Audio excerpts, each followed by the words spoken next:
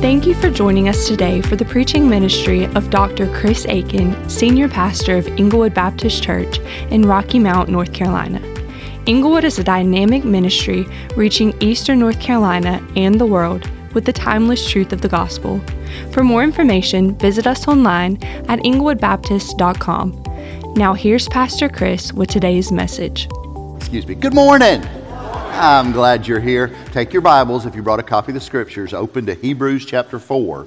Hebrews 4, we're going to pick back up in our series of Hebrews. We're going to be in verse 14 this morning and work our way through the whole end of the chapter of chapter 4.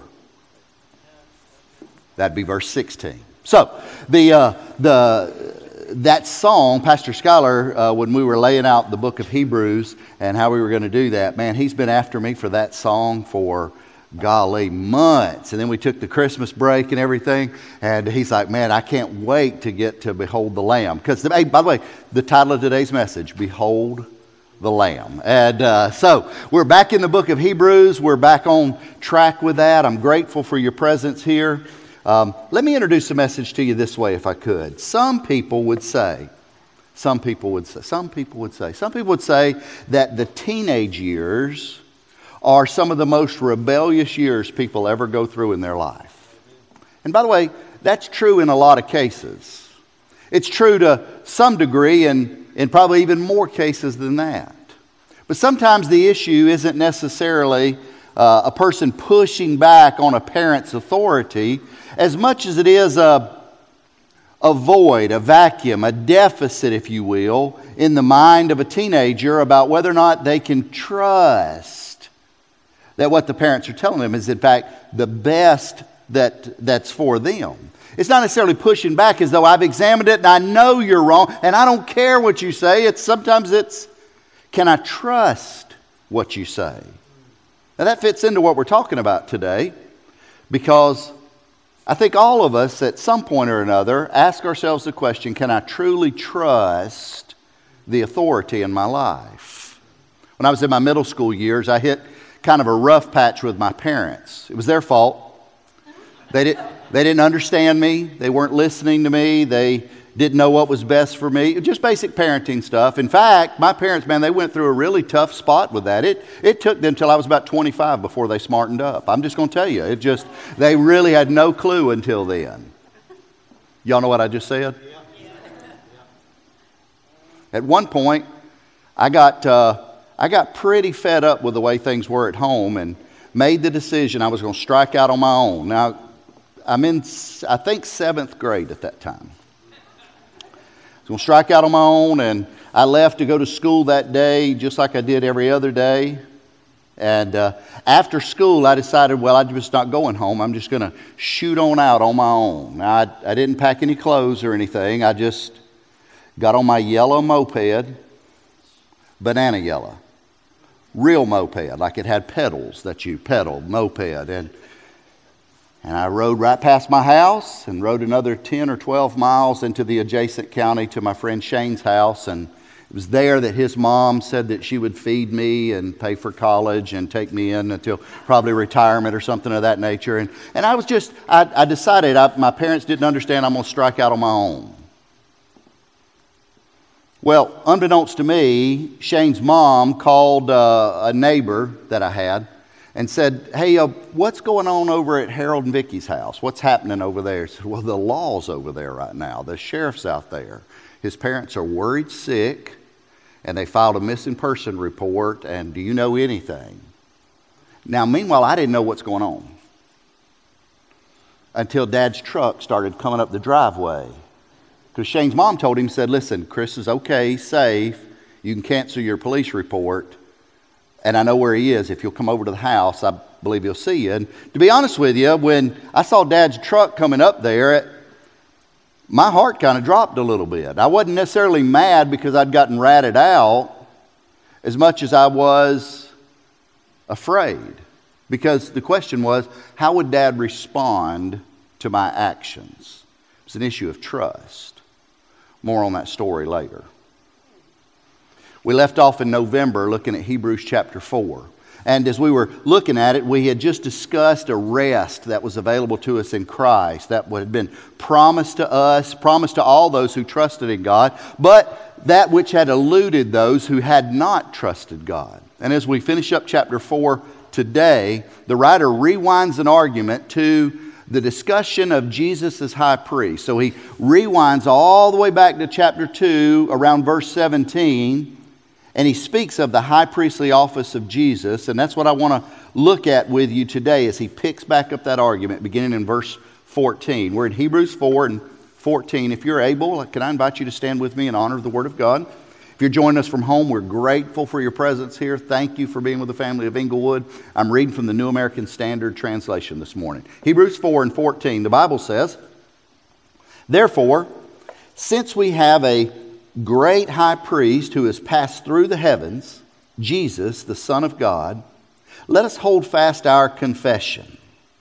For we do not have a high priest who cannot sympathize with our weaknesses, but one who has been tempted in all things as we are, yet without sin. Therefore, let us draw near with confidence to the throne of grace, so that we may receive mercy and find grace to help in time of need." Pause right there.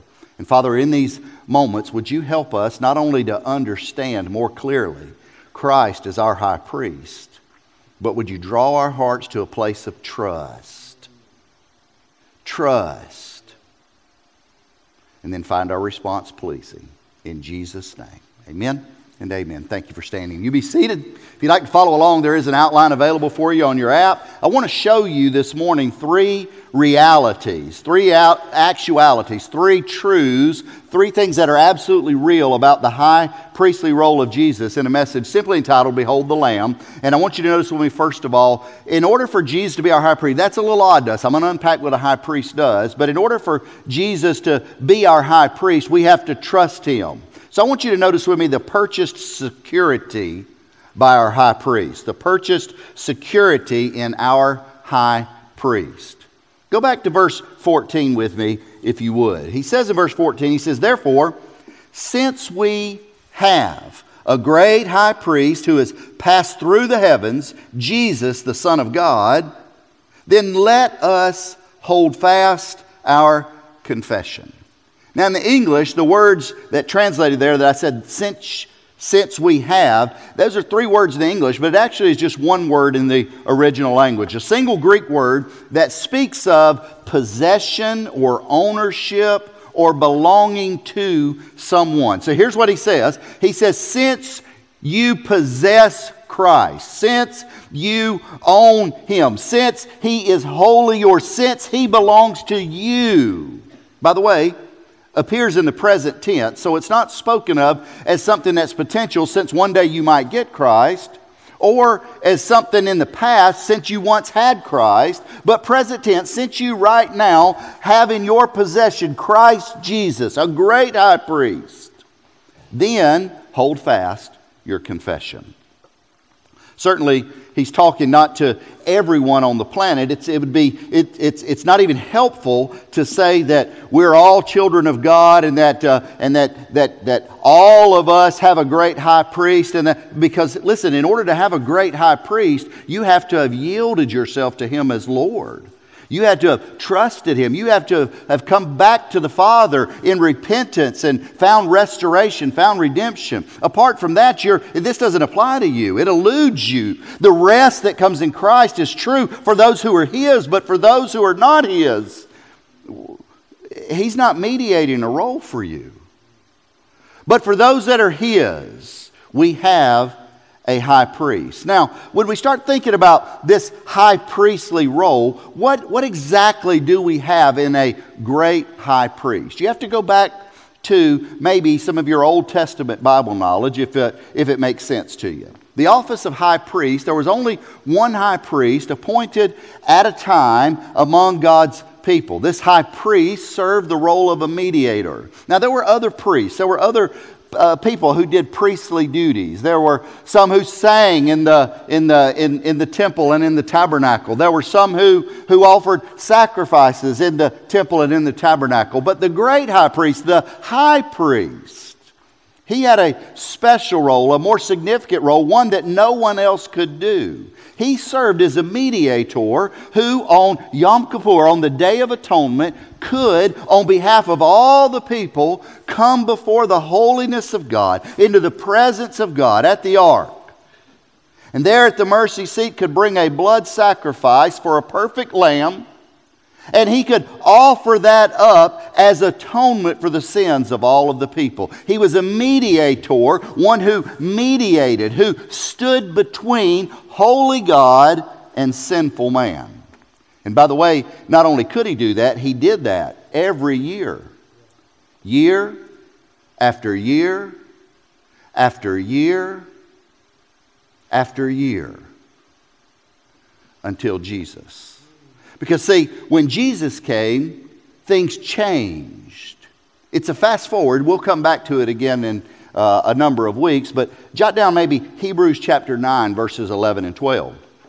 The writer of Hebrews says, "But when Christ appeared as a high priest of the good things to come, he entered through the greater and more perfect tabernacle, not made with hands, that is to say, not of this creation, and not through the blood of goats and calves, but through his own blood. He entered the holy place once for all, having obtained eternal redemption." The high priest would, before Jesus, every year come in and say, "Lord, on behalf of all the people are grieved over our sin. We repent, we turn from those, and we declare you are our covenant God." But then he'd have to repeat it again, and repeat it again, and repeat it again. But Jesus came in, and once for all, he stood and he said, "Father," as both the Son of God and Son of Man, as both God and man, not in equal parts, but 100% God and 100% man. In the uniqueness of being the God-man, he came with his own blood, standing before the Father, mediated the relationship between holy God and sinful man, and once for all settled the debt of all humanity, if they'd have him as high priest. Jesus accomplished a sufficient, a permanent redemption as the Son of God and the Savior of mankind. Now, that's the confession that we're talking about in verse 14. Since we have so great a high priest who's passed through the heavens, Jesus, the Son of God, let us hold fast our confession. Our confession is that Jesus and Jesus alone stands in a mediatorial role between man and God. Jesus and Jesus, not Mary, not a guy who wears his shirt backwards and sits in a box. Jesus and Jesus alone stands between man and God as the mediator of our faith. That's our confession. Now remember the word to confess. I tell you this often at the end of a service, where I tell you that if we confess our sin, to confess is the word homologeo. It means to say the same thing as. That's what it means here. So our confession is to agree with, or to say the same thing as has always been said, as Jesus has revealed, as God has made clear. We must hold fast, he said, to this confession of who Jesus is. Hebrews 3 and verse 1 reminds us who Jesus is. Therefore, holy brethren, partakers of the heavenly calling, consider Jesus the apostle and high priest of our confession. Two different functions for Christ that we don't want to miss out on. First of all is the word apostle. The word literally means a sent one. So here's what he's saying. He says, we must hold on to our confession that God sent one for us, and his name is Jesus. He didn't send Buddha. He didn't send Muhammad. He didn't send Joseph Smith. He didn't send, If your name's Joseph Smith, you just got caught up in something crazy. I'm talking about Mormonism. He didn't send any of these others in the way Jesus has come. He sent his son Jesus. How do you know he sent him, Chris? Do you remember John 3 and verse 16? For God so loved the world that he gave his one and only Son, that whoever would believe in him would not perish but have everlasting life. He gave his Son for us. He sent his Son for us, the sent one of our faith. And then secondly, the high priest, our intercessor. Not only was Jesus sent, but he was sent as one who would intercede for us. He is the intercessor of our confession. Hey, listen, Jesus alone stands as mediator on our behalf. That's why in the book of Acts, the apostles confessed this in Acts 4 and verse 12. When they said, and there is salvation in no one else, for there is no other name under heaven that is given among men by which we must be saved. There's no other name. There's no other name. There's no other name but Jesus. Now listen, if you've been in church for a minute, if you've been in a Christian church for a minute, you may yawn at that. Like, we're hearing that again? But can I tell you something? It doesn't matter if you live in the nation of Afghanistan and have never heard a sound in your life or not. Your way to be mediated before the Father, your way of being reconciled to the Father, comes by the no other name given among men under heaven by which we must be saved. You could live on the south side of Rocky Mount. You could live on the northernmost tip of Maine. You could live in the depths of Antarctica. You could live in the most populated place in Europe. You could live in the heart of Mumbai. But there is no other name under heaven given among men by which you must be saved. You can say, I yawned through that, Chris. I've heard that so many times. But I'm here to say to you, praise God you've heard that so many times. It ought to throw us a little bit to think that 96,000 people in Nash and Edgecombe County around us, with us having heard it so many times, have yet to bow a knee. It ought to cause us to question, how is that possible when we have the name? The writer of Hebrews says, because you have such a great high priest, Jesus, the Son of God, let us hold fast to this confession. Jesus is unique. He's different. He's not one of many gods. 1 Timothy chapter 2 and verse 5 says, there is one God and one mediator between God and men, and that's the man Christ Jesus. He's unique. He's the only one ever like him. So the exhortation to hold fast to the historical Jesus, the sent one, and the mediator of our faith is essential for you and I. We're told to hold fast. That word hold fast means to seize or to cling or to control. The word's been used, for those of my friends in law enforcement, it's been used and translated in other places to speak of an arrest. It's the fetters that bind us to God. It's to grab a hold of. It's to not turn loose of. He says, hold fast and never let go of the confession of Christ.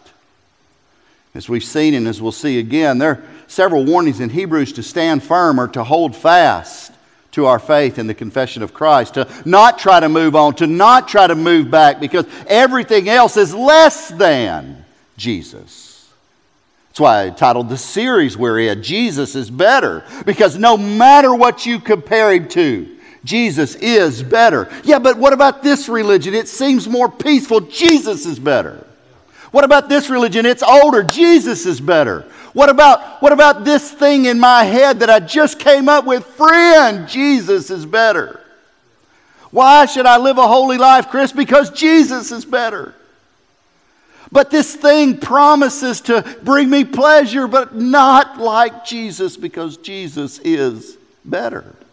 He says we're exhorted to hold fast to our confession that God in care and concern for you and I, and in jealousy for His own glory, sent His one and only Son, who is the great high priest of our confession. Hold fast to that confession, the purchased security in our high priest. Notice, secondly, the perfected sympathy of our high priest. The sympathy of our high priest. How Jesus became sympathetic to you and I. Look at verse 15. For we do not have a high priest who cannot sympathize with our weaknesses, but one who has been tempted in all things as we are, yet without sin. Now here's what's going on. The writer of Hebrews is trying to give us a case. He's laying out an argument now for us to come to a place where we can trust our high priest, the high priest of our confession. And he does so by telling us, teaching us now, that Jesus is sympathetic toward you and I. He moves from Christ's power, from God's benevolence, to now Christ's sympathy toward us. Sympathy was a bit unusual for people in that day, and it kind of is for us as well. But especially in that day. It was commonly understood that if you had sympathy, you must have passions. And the higher ethic in the first century would have been to be a dispassionate person, someone who was never rattled. Someone who you could tell them, your car just crashed, and they would go, verily. Your insurance was just canceled, truly. Your child has just run off into sin. I understand.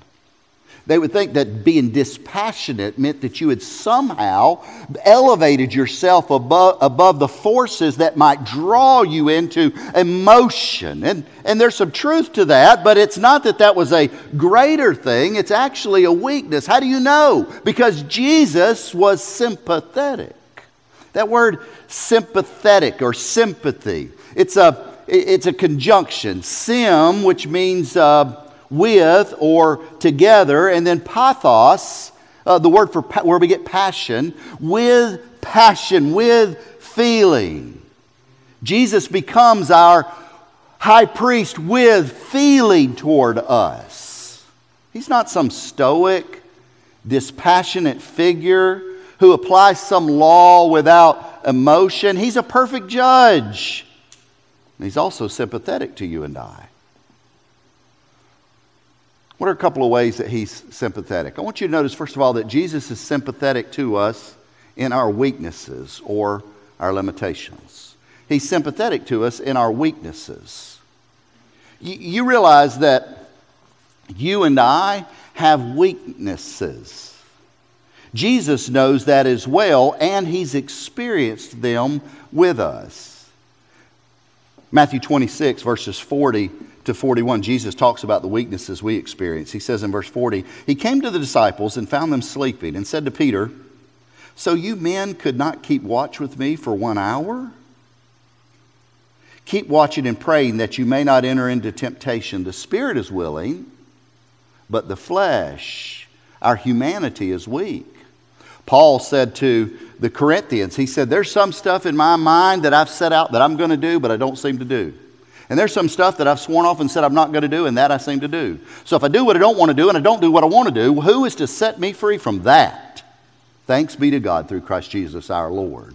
He says there's something in our lives that doesn't carry out with the things that we know is right. And sometimes that's based on fatigue. Sometimes it's based on struggles. Sometimes it's based on sickness or pains or aches. You and I experience all of these things. But did you know that all of those things were experienced by Jesus as well? Jesus experienced all of that. Why? Because He is sympathetic to us in our weaknesses. I know it's odd to think this way, but did you know that there was a time in Jesus' life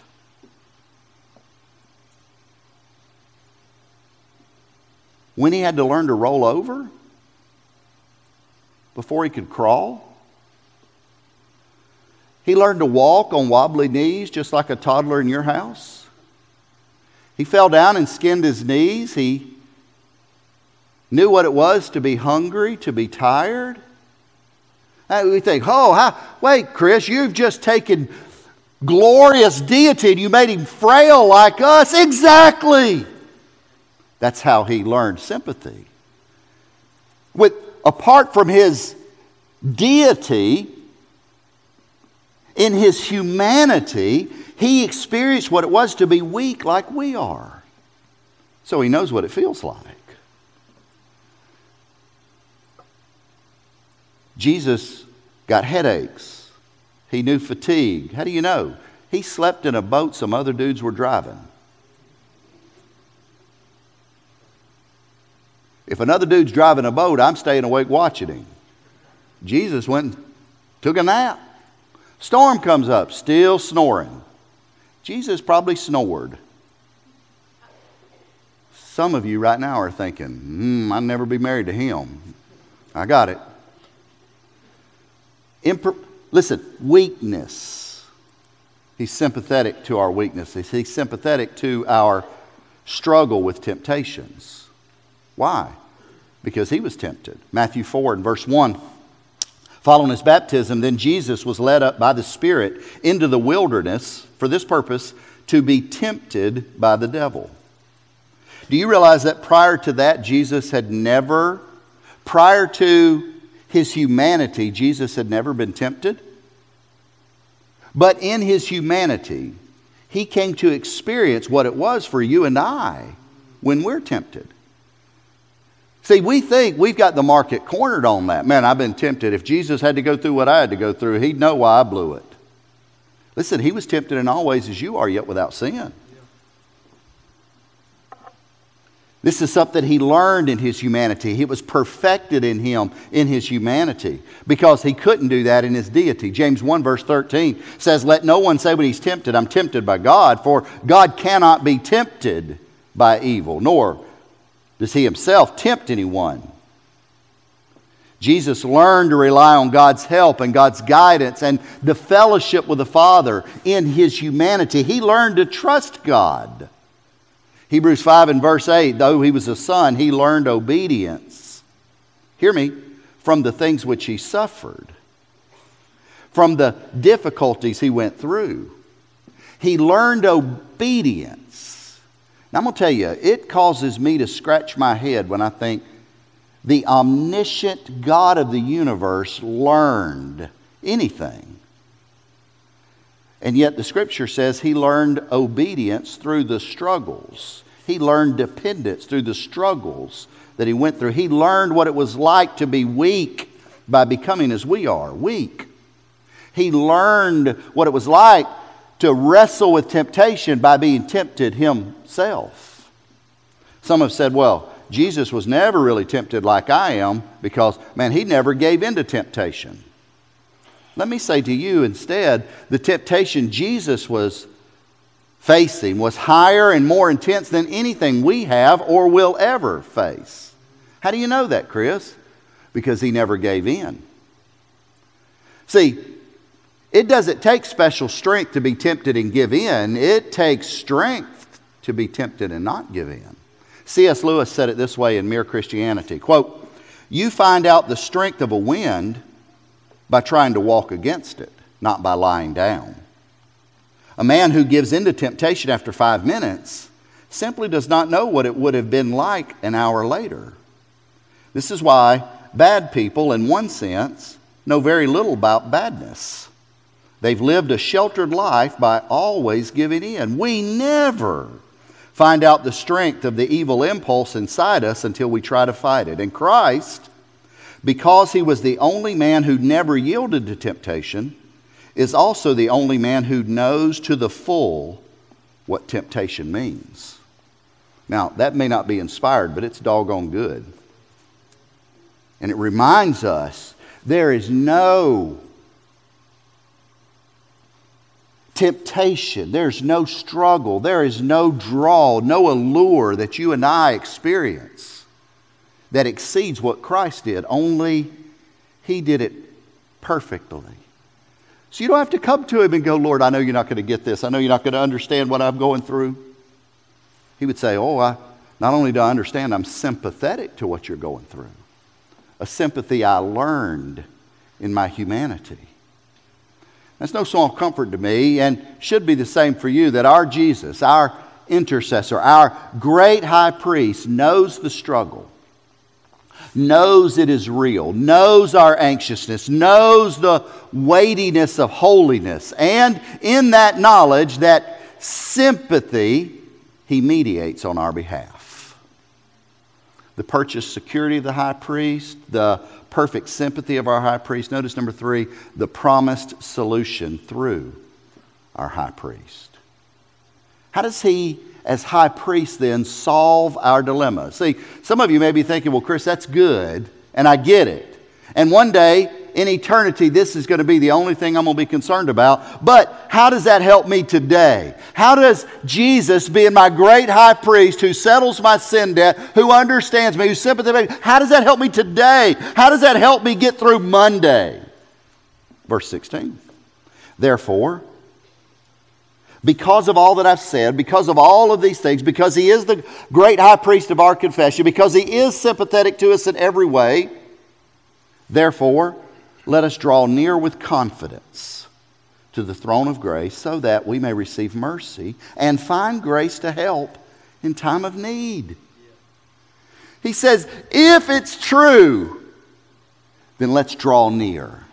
Let us draw near. Now by the way, that's not on Jesus, that's on us. It's an action required of us. If we're to experience the hope, then we must choose to trust in the one who has done what he says he's done, who has demonstrated, who has been through it, who is sympathetic to us, who has invited us to him. And we must draw near. It's an action required by us by faith, and it's evidence of our confession. Pastor Tony Evans said this. He said, the way you know you have faith is your feet are moving. So you can't just up and say, man, I believe, unless you're doing something about what you believe in. He said, let us draw near. Let us draw near with confidence. That word means boldness or security. It means to have courage. He says, come boldly to the throne of grace. Draw near with confidence to the throne of grace, that place where Jesus reigns from and where he intercedes on our behalf from. Draw near to him. Why? Because he's sympathetic to you. And we do so that we may receive mercy. Mercy. Mercy is not getting what we deserve. Mercy. It's not getting what we deserve. I've met folks that have said, man, I'm looking for justice in this world. Hogwash, you're looking for justice in this world. You don't want justice. You're dead in justice. You want mercy. You want a faithful and merciful high priest who, knowing your weaknesses, still says, come to me if you're weary and tired and I'll give you rest. You want one who's not going to give you what you deserve. Mercy. But not just mercy, also grace, that we might find mercy and grace. Grace is getting what we don't deserve. It's not getting what we do deserve, mercy, and getting what we don't deserve, God's favor, grace, in order to help us in time of need. Not in time of eternity, not in time of showing up at the pearly gates and like Peter's actually on gate duty. But it's like right now. Let us draw near with confidence, knowing to the throne of grace that we may receive mercy and grace to help in time of need. We can do that because we know that nothing we face is bigger than Jesus. No wrong you've done can out-sin his sin payment. No penalty you're due exceeds what he has already paid. But to experience that hope, we have to draw near. clinging to the confession of Jesus as he's revealed to be, not as we might want to shape him to be like, but as he's revealed himself to be. God's not withheld anything good from us. Every good and perfect thing that comes down from the Father comes down to us, comes down from our Father. Because he is good and perfect, and he's not withheld anything we need. And he's revealed to us the Jesus that we need. And to trust him is to, by faith, respond by drawing near to him. How's that going to help me on Monday? Do you think he's a yesterday God or a tomorrow God or a right now God? I'm convinced he's a right now God, or we're all sunk. We'll never see tomorrow. If he's just a yesterday God, we're on our own right now. It's every man, woman, and child for themselves. But he's the same God yesterday, today, and forever. He's not tomorrow's hope. He's our sustaining hope today, as he's always been. True faith chooses to draw near, chooses to lean in, chooses to rely on God's mercy and God's grace is our only sustaining hope. That's faith. That's biblical faith. Now to finish the story. That day at Shane's house when Dad's truck came up. Y'all have heard me talk about Big Boy before. And I'm probably a little nostalgic. This is the anniversary of burying him. But as he was coming up through there, man, my life, however short it was, flashed before my eyes. I thought, man, this is going to be over. Dad's going to kill me. But you know, he didn't even lecture me.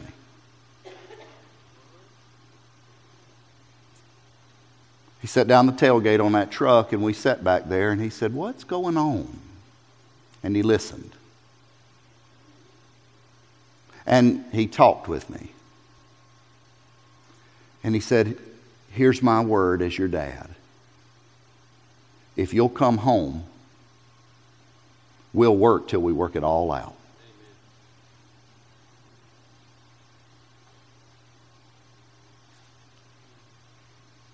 And we loaded a yellow moped in the back of a 72 Chevy C10 pickup truck.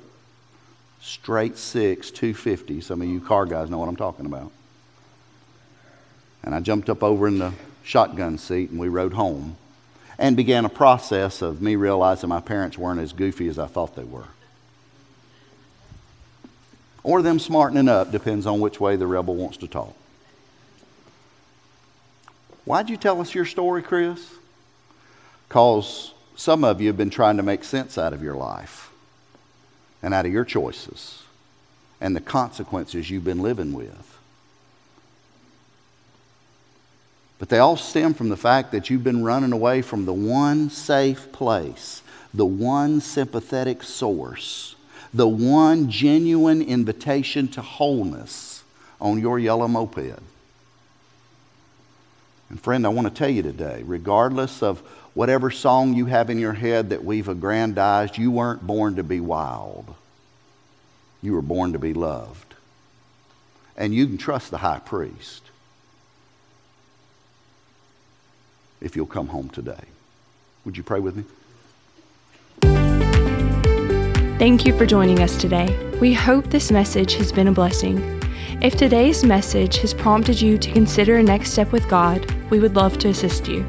Simply drop by our website at inglewoodbaptist.com/next or give us a call at 252-937-8254 and let us know how we can assist you.